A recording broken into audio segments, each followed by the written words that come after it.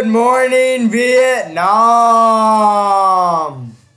Welcome to the first episode of That's a Fact with Sam and Mason. Today we will be talking about the most scientific movement of our time, the Flat Earth Theory. We will talk to the leader of the Flat Earth movement, the one, the only, Mark K. Sargent. He's a celebrity both in and out of the Flat Earth movement. He's been on hundreds upon hundreds of podcasts. Hello? Hey, it's Mark Sargent. Hi. Again. Are you recording right now? I can, if you wish. Alright. That would be great if you could. All right, I have turned on the button. We are now recording. Of course, we can edit around, so you can say whatever you want. Yeah. It's no big deal. Alright, so Sam's here with me. Sam. Hey, how you doing? Hey. Yeah. Yeah. And then this, my teacher's also here, Miss Richard. Hi, Mark. Thank you so much for doing this. I'm Mason and Sam's teacher. We're doing a podcasting elective, and so they wanted to interview on their podcast. Is that okay? Absolutely. Awesome. Okay, Mason's prepared some questions for you. Okay. So, in your documentary, yeah. On the last scene, it shows you wearing those light up glasses. Oh, those neon glasses I got from Amazon. Yeah. Yeah, aren't those cool? I'm gonna go get a pair of those. Okay. Next question. So how did you discover the Flat Earth Theory? I discovered it because I tried to shoot down the theory back in 2014. So I had looked at just about every conspiracy. I have an opinion on just about every conspiracy you can think of, and I was bored, and everybody in the conspiracy world hates Flat Earth. And so I thought, you know what? I've never really looked into it. I'm going to look into it, and I thought I could disprove it in a weekend.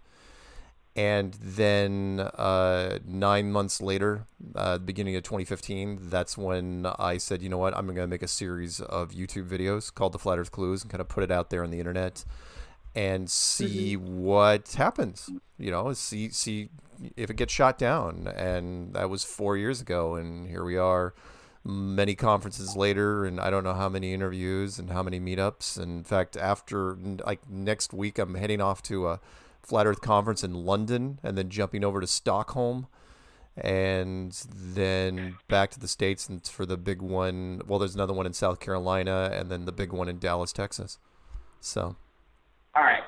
Oh, and I'm sorry to the first the first one. I didn't hear it the first time. The neon glasses. All you have to do is type in neon glasses into Amazon, and I think they cost all of like $15.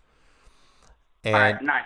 And the whole reason I got them was because I knew that Patricia Steere was going to be wearing an actual ball gown, and no matter what I wore, no one was going to be looking at me. So I thought I could beat her with technology. And so I got this neon set of glasses and a bow tie, which, some people will use like for prom and homecoming. And the room was dark enough that it worked. And that was one of the shots they used for the poster in the for the movie. Mm-hmm. So in your documentary, I see that a lot of people went up to you and asked you, "Oh, are you Mark Sargent?" How many people recognize you on the street? A lot more now. Before Patricia Steere had me do video work with her, it was mostly audio. People would know me for my voice. Most of the stuff I did was audio, including this. But after Netflix bought the rights to the film, beforehand it was like on iTunes and Amazon and YouTube Red and Google Play and stuff. But I did not realize that basically everybody under the age of 30 owns Netflix. So once Netflix came out, in fact, I'll tell you a quick story.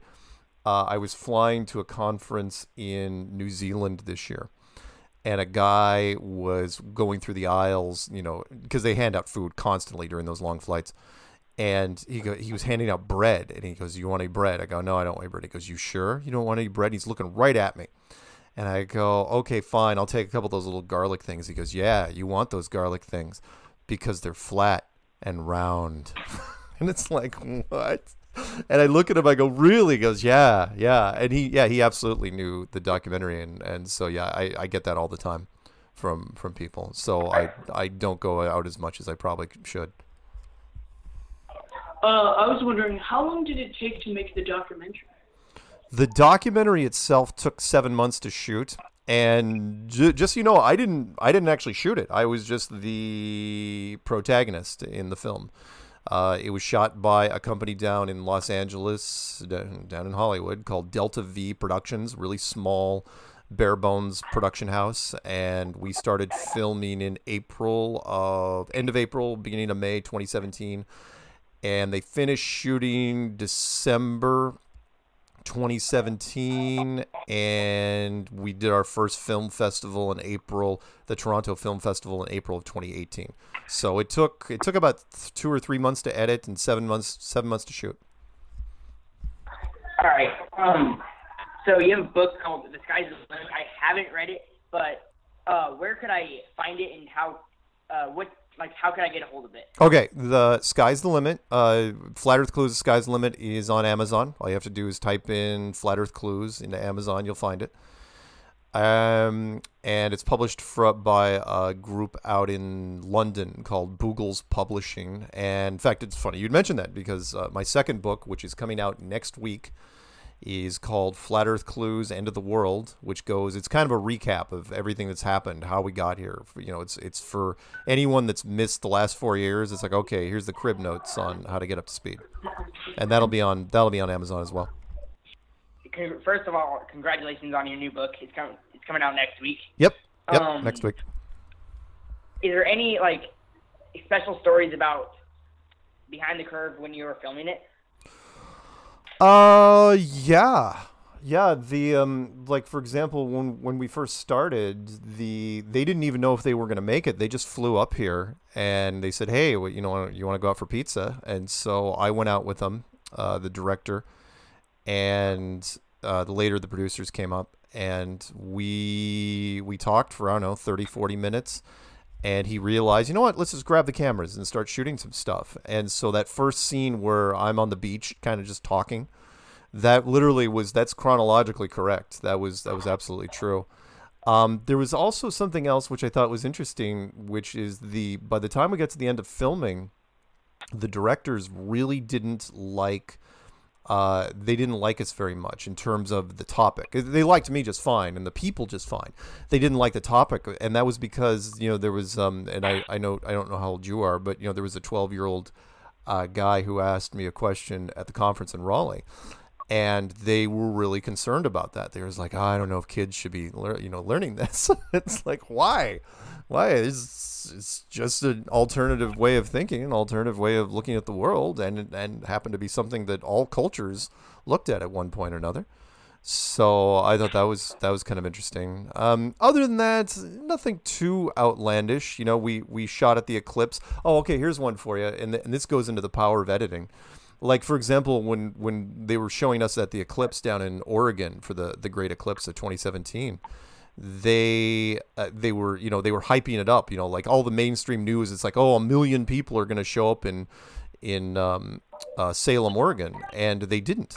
In fact, the streets, we were walking around that evening, shot a lot of footage in the streets of Salem, and it was absolutely empty. And yet they didn't tell that story. So again, you can do a lot with editing. Oh, sorry, last story of editing, the green button shot, where I supposedly was at the Space Center down in Houston and didn't hit the green button.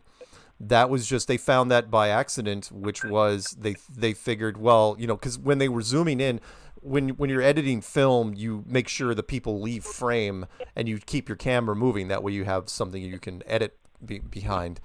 And they thought, oh, hey, why don't we just take out the part where Mark actually hit the button and make him look like he missed an obvious giant green button? And they did, and they apologized to me for that, but they didn't ever let it be known in the film. So I thought that was kind of interesting. Did you receive any backlash from making the film? No, not as much as you might think. I mean, for example, the Flat Earth community hated it, no question, because we don't. Most of the Flat Earth community doesn't like hearing dissenting voices, so we didn't want to see an astronaut up on screen, or a scientist, or a psychologist, or any of those guys. But when I went to the film festivals, and I went to several of them, and I didn't know how it was. Most of the audience are not flat earthers, and it generated a lot of interest, a lot of questions, like you guys have now. And that was interesting. So it became kind of like a Trojan horse for us. It generated so much interest in the topic that people say, "Oh, would you have changed anything if you would have gone back and remade the film?" And I said, well, if I, not that I had any power over the original editing, but if I had to go back and change anything, I'd probably change the ending where they took a shot at Jeranism with the laser experiment, because that was completely out of context. But again, it was their movie, so we just signed the waivers and said, all right, do with it what you want. But the exposure was totally worth it. The exposure was totally worth it. Mm-hmm. So, I think you were talking about the laser experiment. Yeah. I believe that was the final scene of the movie. Yep. Where. Yep. Could you explain that to the viewers or listeners about what that was exactly? Oh yeah. But, well, of course, by the time we got to the laser experiment, which was almost 100 minutes into the film, and the film was only about 100 minutes long, most people were so blown away by the whole topic that they didn't even know what went wrong. And I know this for a fact because I asked all sorts of audience members. I go, do you know what happened with the laser experiment? And they go, no, we don't. But something was bad, right? Something went wrong. I go, yeah, but do you know what it was? They go, no. So the whole concept is that if you shoot a laser, is perfectly straight. Gravity isn't going to bend a laser beam at any great length at distance. It's just too light and too fast. And the experiment was, okay, if a laser is perfectly straight, then you should be able to shoot over a flat piece of ground and hit something at range, if you can get past the whole beam dispersal thing, because an average, like a laser pointer that you buy down at the drugstore, I think it spreads like 2 feet per mile. So what that means is if you fire that laser 2 miles away, that little pinpoint is going to expand to something that's 4 feet wide. And that's what Jaron ran into with the first test. But what he didn't realize, what everyone's messed up is that Jaron never looked at the ground during the daytime. So he didn't even know if it was flat. He didn't even know if he had line of sight. He just took the film crew out there during just live. Let's just do it live the first time. It's like, what? And we didn't know this till after the fact. And so the short version is that Jaron never even had line of sight. So no, that laser was never going to hit until he raised it up over the berm of the hill he was shooting over. But again, the editor wasn't going to explain that, and they left it as kind of like a funny thing at the end, where it's like, oh well, Jaron obviously proved the curvature of the Earth, which he didn't. How many podcasts have you been on? I don't, including mainstream interviews. I lost count, really. I stopped counting after about 300, I think. I tried to count up until, I think, in the 200s. And like my YouTube channel, I think I've got 200 and something posted. But there's a whole bunch that I couldn't record, or for whatever reason, like the network wouldn't let me post. Like for example, I did a National Geographic interview, and for copyright reasons, I'm not even allowed to put it on my channel. I'm not allowed to reproduce it. And that goes with a lot of, in fact, like the documentary, I can't, for obvious reasons, I can't put that on my channel, but hundreds and hundreds, starting almost immediately in 2015 and continuing now. In fact, what's funny is we in fact, not just podcasts, but like I did a full blown interview. We made the cover of Popular Science magazine just this month. It's on newsstands right now. We have like an 8-page spread on that, and I'm not even allowed to read the article and put it on my channel. I tried doing that with something else, and they said, nope, sorry, we're going to block it. And so copyright's a pain. Mark, I want to ask a question just because I'm teaching this class to middle school students on podcasting. What would your advice be to my students as far as becoming successful podcasters, if you had to give them one or two important tips? Oh, tips? Try to be a couple. Yeah, there's a couple things I could recommend. I mean, I've got my own YouTube channel and it does pretty well, even though I do some podcasts. I've got one called Strange World. The one is be yourself. don't try to copy others, because eventually people will. Don't try to copy formulas necessarily that other people do. Try to create your own path, your own niche, whatever you enjoy doing. There's an old saying which I enjoy, which is if you find a job you love, you'll never work a day in your life. And it's true even with podcasting. Find something you like talking about, and if you can talk about it with passion and conviction, other people will jump onto that, and they will realize that. People love to hear enthusiasm. And so whatever it is, I don't care how stupid or weird you think it is, I'm talking about flat Earth, go with it. And don't try to copycat anything that's already out there, because it's been done a million times. That'd be the first thing. Keep it somewhat interesting. I mean, if you are really enthusiastic about potato salad, that's great, but I don't know if a lot of people are going to want to hear about potato salad unless you have something weird to add about a potato salad. And if you're going to do it, try to do it with 2 or 3 people also, if you can, because there's a reason why radio stations do have 2 or 3 or sometimes 4 or 5 people in a room, and make sure you learn, those people. And I know I'm talking to younger guys here, which is make sure you have like a rapport. You're looking for people. You're looking for people that have what's known as the gift of gab, that can just chat. And you'll know this because if they're hanging around each other off air, they can talk for hours. They get on a subject and they can talk and talk and talk and talk. If you have that, if you know a group of guys like that, or friends like that you're like that in smaller personal settings, that works. Because people love, dead air. Dead air, of course, is the bane of podcasts. But that'd be the big things to recommend. Keep it original. Try to make it interesting, of course. I know that's easier said than done, and make sure that you have a good group of people that just love talking about stuff, anything, and willing to go down paths that they wouldn't normally go, and of course try to keep it somewhat politically correct, because nowadays, 10 years ago I wouldn't have said that, but nowadays you've got to play it pretty straight. You can't just go off the rails. Don't go after demographics. Don't, if you're going to talk about conspiracies, keep it fairly light if you can, because there's some conspiracies we aren't even allowed to talk about. Flat Earth, I'm just lucky, that it's a topic that, it's still fair game. So there you go. Yeah. So I have another question. Yeah.